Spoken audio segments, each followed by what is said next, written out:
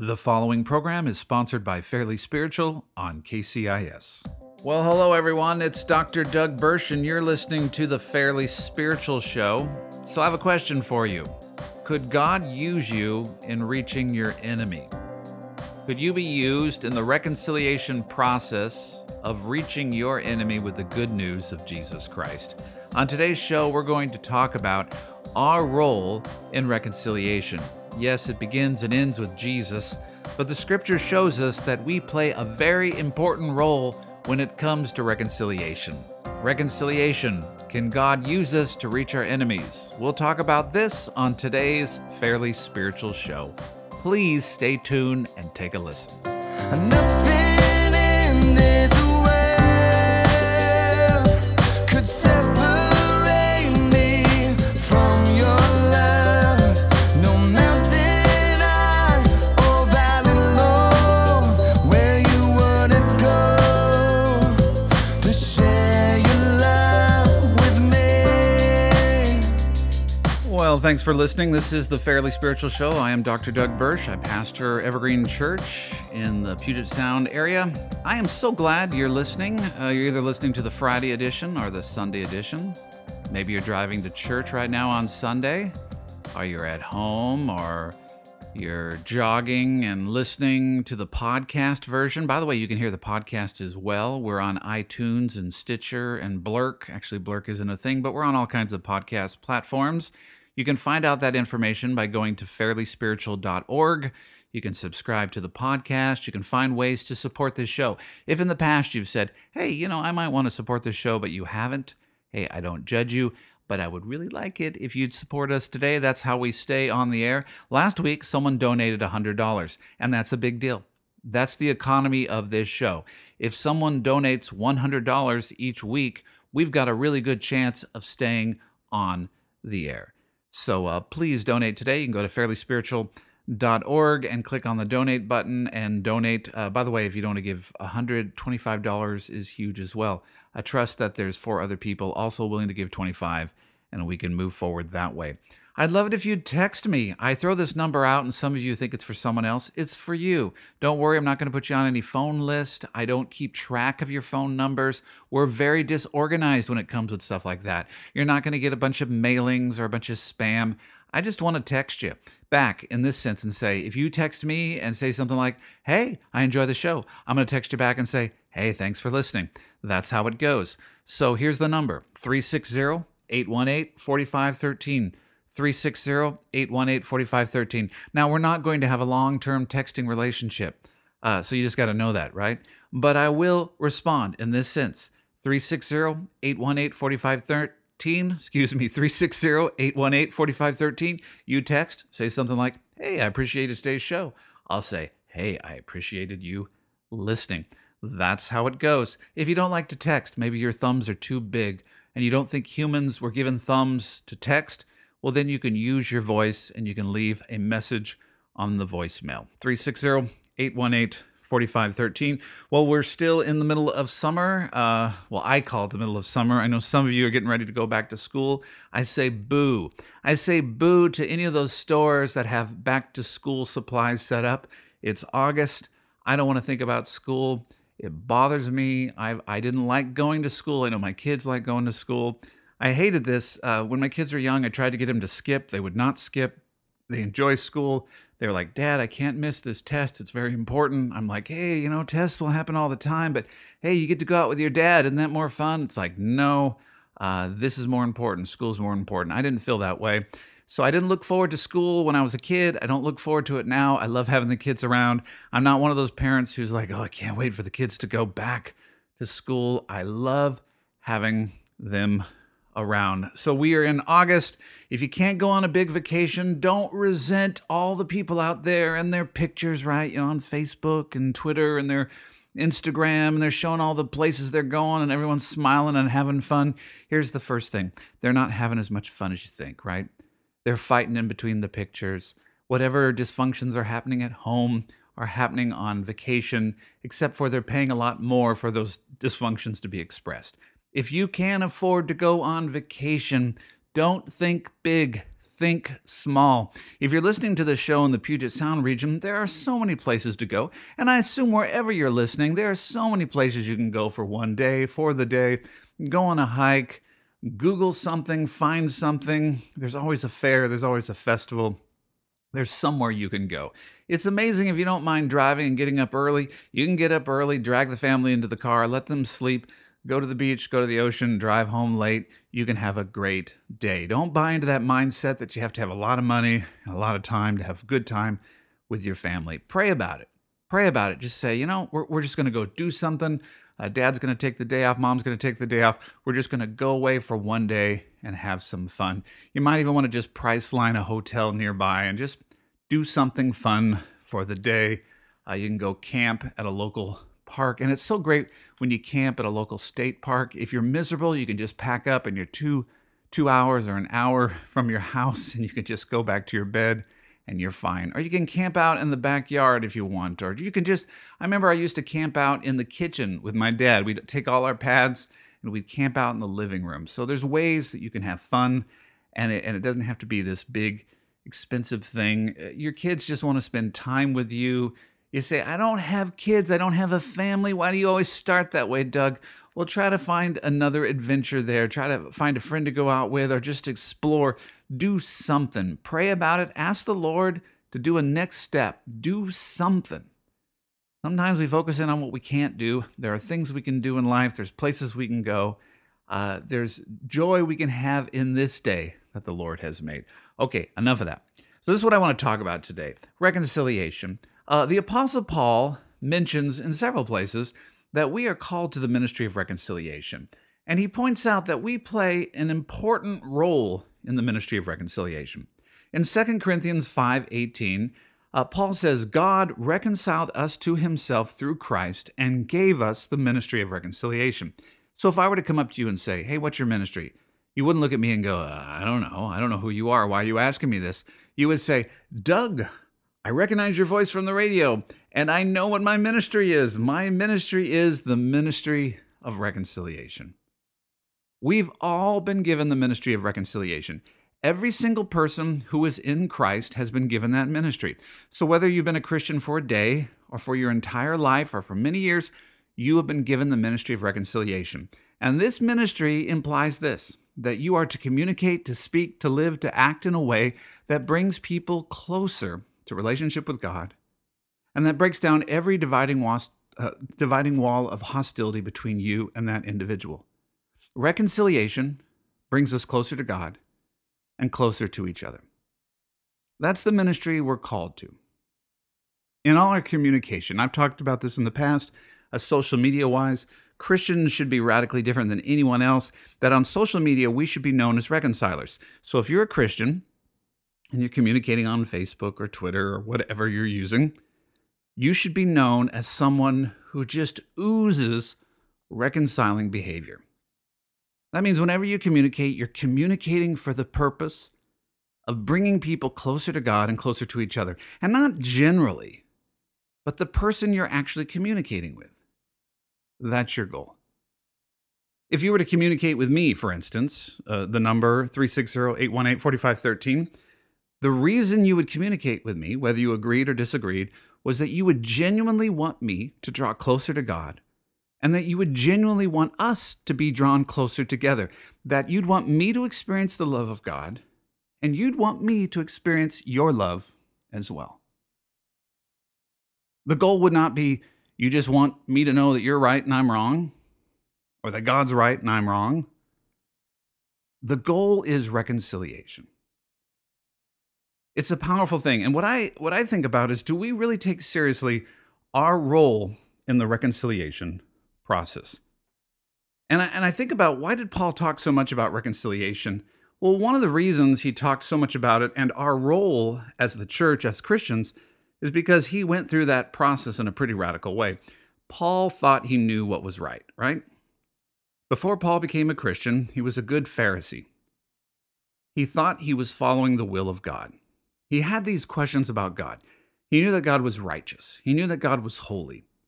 He knew that God demanded justice. He knew that all sin was going to be judged. He knew that we had all sinned and fallen short of the glory of God. He knew this before he became a Christian. He knew that eventually all sin would be judged. And he didn't know how we were going to stand in the presence of a holy God. So Paul just tried to live a really righteous life, just to try to be the best Pharisee, to try to live better than everyone else, hoping that maybe God's mercy would be enough for him. Paul also knew that the scripture said that one day Jew and Gentile would both experience the love and the righteousness of God, but he didn't know how that would happen because he knew Gentiles were incredibly corrupt, and he also knew Jews were incredibly corrupt. He knew that all humanity was incredibly corrupt. And again, how were these prophetic words that eventually God would draw Jew and Gentile to him, and God would abide with his people, and he would make his home with us, and that his spirit would dwell in us and with us? How could these things happen when God is holy and righteous and we are not holy and righteous? Paul understood the righteousness of God. He had some really good questions about God. He had some really good concerns about the unrighteousness of humanity, yet he didn't have the right answers. And so Paul just tried to live a life where he tried to be more righteous and more holy. And so that was the trajectory of his life before he met Christ on the Damascus Road. He's persecuting Christians. He's just trying to be the best Pharisee out there, to live the most righteous life, clearly believing that Jesus, or people who are following Jesus, are in the wrong. And this is where we pick up Paul's life in chapter 9 of Acts. And I'm just going to read a little bit of this to see how reconciliation plays a role in Paul's life, because Paul realizes he's incredibly wrong, and Jesus confronts Paul. But it's not just Jesus that confronts Paul. It's also the New Testament church. The church plays a role in Paul's reconciliation as much as Christ plays a role. So here's verse 9, or chapter 9 at Acts, verse 1. Now Saul, still breathing threats, and Saul is Paul, same name. Now Saul, still breathing threats and murder against the disciples of the Lord, went to the high priest and asked for letters from him to the synagogue at Damascus, so that he found any belonging to the way, both men and women, he might bring them bound to Jerusalem. As he was traveling, it happened that he was approaching Damascus, and suddenly a light from heaven flashed around him, and he fell to the ground, and he heard a voice saying to him, Saul, Saul, why are you persecuting me? And he said, Who are you, Lord? And he said, I am Jesus, whom you are persecuting. But get up and enter the city, and it will be told you what to do. The men who traveled with him stood speechless, hearing the voice, but seeing no one. Saul got up from the ground, and though his eyes were open, he could see nothing. And leading him by the hand, they brought him into Damascus. And he was 3 days without sight, and neither ate nor drank. So the presence of Jesus confronts Paul, and Paul realizes immediately that he's wrong, that he's been following the wrong way, that he has the wrong answers to the questions, that he's made the wrong assumptions about God's righteousness, and that he's on the wrong side of righteousness. Now Jesus confronts Paul and shows Paul that he's going the wrong way, but Jesus doesn't completely reconcile Paul to the church. He puts Paul in this limbo place where he blinds Paul, and he says, wait, just go and wait, and then I'll tell you what to do. And we need to think about how Paul felt at that time, because Paul didn't understand the grace of God. Paul realized that he was wrong, and I bet you that Paul thought, well, I'm a dead man. Jesus didn't kill me now, but I'm supposed to wait. He just blinded me. So that's not a good thing, right? You're not necessarily thinking grace and love and restoration when you confront the presence of Christ and the first thing that happens is you're blinded. I assume Paul's thinking I'm supposed to wait, and maybe these Christians are going to come and find me, and they're going to stone me like I stoned Stephen. They're going to persecute me like I persecuted them. Or maybe he thinks he's just going to wait and die and be punished later. Paul does not understand that the righteousness of God is the grace of Jesus Christ. And so he's called just to wait. He has to wait for the rest of reconciliation to occur. And this is going to occur through the church. So let's look at verse 10 here. Now there was a disciple at Damascus named Ananias. And the Lord said to him in a vision, Ananias. And he said, Here I am, Lord. And the Lord said to him, Get up and go to the street called Straight, and inquire at the house of Judas for a man from Tarsus named Saul, for he is praying. And he has seen in a vision a man named Ananias come in and lay his hands on him, so that he might regain his sight. But Ananias answered, Ananias doesn't go, "Sure thing, Lord, I'll do what you say." No, Ananias says, "Lord, I've heard from many about this man, how much harm he did to your saints at Jerusalem. And here he has authority from the chief priest to bind all who call on your name." In other words, Ananias is like, this is a bad idea. This guy is in a murderous rage. He's persecuting the church. He's the reason there's all these Christians here now in Damascus, because they've fled his persecution. I don't think you're calling me to go to the right person. You're calling me to go to the enemy's camp. But the Lord said to Ananias, "Go, for he is a chosen instrument of mine to bear my name before the Gentiles and kings and the sons of Israel." Now, I don't think that really meant much to Ananias, because still Ananias is seeing an enemy. And so God says something else. "For I will show him how much he must suffer for my name's sake." And I think Ananias was attracted to that. Well, at least he's got to suffer. At least this guy who's made all of us suffer is going to have to suffer. So maybe I'll go tell him that. So Ananias departed and entered the house, and after laying his hands on him, said, "Brother Saul, the Lord Jesus, who appeared to you on the road by which you were coming, has sent me so that you may regain your sight and be filled with the Holy Spirit." And immediately, see, when is he filled with the Holy Spirit? When the church lays his hands on him. He's not filled with the Spirit when he's confronted with the presence of Jesus. When he's confronted with the presence of Jesus, he's blinded. He's just shown that he's wrong. He basically is just dying to his old way of life, but he doesn't have this new way of life until Ananias comes and lays his hands on him, and he's filled with the Holy Spirit. It says, "And immediately there fell from his eyes something like scales, and he regained his sight, and he got up and was baptized. And he took food and was strengthened." And then it says Saul began to preach Christ. Now, there's more to that, but I just want to get at this issue here and right into our role in the reconciliation process. Look at what Ananias had to do. And I want to just ask you, would you do this? Honestly, would you do this? First, Ananias is in a role where he is praying. He's praying and he's open to hear the voice of the Lord. One, just are you praying and open to be moved by God? Have you put yourself in a position daily where God could speak to you, where God could lead you, where God could move you? You know, some of us are so caught in our own worlds, in our own prayer requests, in our own problems, in our own deconstructing of what's going on in our life that we're not open to the movement of God. You and I grow when we partner in the plans of God. Jesus says, "Come and follow me," not come and deal with all your stuff and work with all that, and then maybe you'll be able to figure your life out. No, we begin to understand who we are as we participate in the advancement of God's kingdom. As we work with Jesus, the kingdom works in us. Are you open to hear the voice of the Lord? Are you open to be led by God? Are you praying prayers? Are you seeking the Lord? Are you participating with God in such a way that he could even speak to you to show you signs and visions and wonders that are not about your life, but about who you're supposed to reach, who you're supposed to teach, who you're supposed to go to? And are you open for the kinds of requests from God that might send you to your enemy? Would you even be willing to listen for something like that?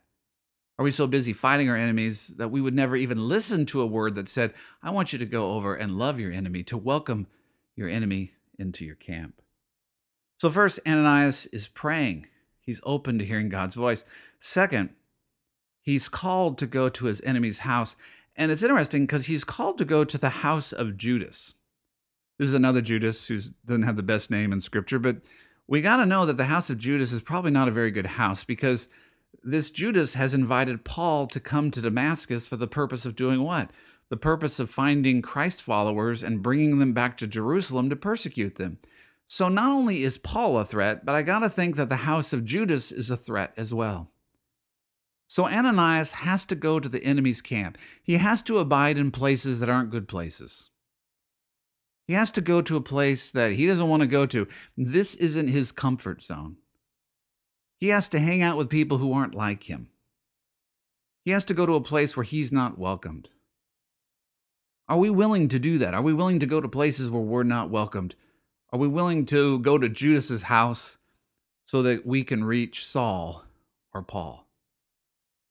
It's important to realize that we're still Christ-like in those environments. Sometimes I see people that we isolate in our own Christian communities and our own Christian music and our own Christian songs and our own Christian radio and our own Christian TV and our own Christian literature and our own Christian communities. That's not what we're called to. We're not supposed to be isolated. But then some people abandon that, and then they hang out in these non-Christian environments, but they act just like non-Christians. You can't tell the difference, right? They're just partying like everyone else, swearing like everyone else, drinking like everyone else, behaving like everyone else. That's not what we're called to do either. Christ hung out with sinners, but you could still tell that he was Christ. Well, here Ananias is called to go to the enemy's camp, but to be life and light in that environment. Are you willing to do that? Next, he's called to pray for a murderer, to pray for Paul. To come to him and say, "Oh, I had a vision. I hope you had this vision as well." He's called to risk rejection. He's called to risk persecution. He's called to come and extend grace and mercy and acceptance to Paul. Are you willing to do that? To bring grace and acceptance and mercy to your enemy. And he did all this so that Paul could see and so that Paul could be reconciled to God. Ananias' task is our task. In the beginning, we see that when sin entered the world, when Adam and Eve rebelled against God, immediately it broke relationship between humans. Cain kills Abel. But when our relationship is restored with God, then it's supposed to immediately translate to where we begin to reconcile ourselves one to another. Cain doesn't kill Abel. Cain loves Abel. In fact, 1 John 3:14 says, "We know that we have passed out of death into life because we love the brethren. He who does not love abides in death." And John in that passage basically points to Cain and Abel and says, we're not like Cain and Abel anymore. Cain doesn't hate Abel. Cain loves Abel. We become reconcilers. We see our enemies and we treat them with the love of God. God has entrusted to each and every one of us the ministry of reconciliation. But are we willing to play our part? See, we see in this story that Jesus had blinded Paul, and that Paul realized, I'm not right. I've done it wrong. He was defenseless. He hadn't eaten. He hadn't drank. He's probably just waiting to die. He's probably just thinking life's over. And it took the church, it took Ananias to come to him and say, "No, your life is just beginning." And he laid his hands on him, and he was filled with the Holy Spirit. And being filled with the Holy Spirit, he saw with spiritual eyes, and he was welcomed into the body of Christ. The full reconciliation of God's grace, not only welcomed in relationship to God, the Father, and the Spirit, and the Son, but fully welcomed into the church as well that he had persecuted. This is my question for you. Can God use you to reconcile your enemies? Is your heart open? Is your heart open? I see this all the time. I see people fighting with enemies online and fighting with enemies politically, and I realize our hearts are not open. What if God has called us to be the love that changes the heart of our enemies? The scripture's pretty clear on this. Jesus tells us to love our enemies, to do good to them, to lend to them, and don't expect to be repaid. We were enemies of God. While we were enemies of God, he loved us. And now Christ Jesus abides in us, and that's our assignment as well. And we see clearly here that Jesus entrusted aspects of reconciliation to us.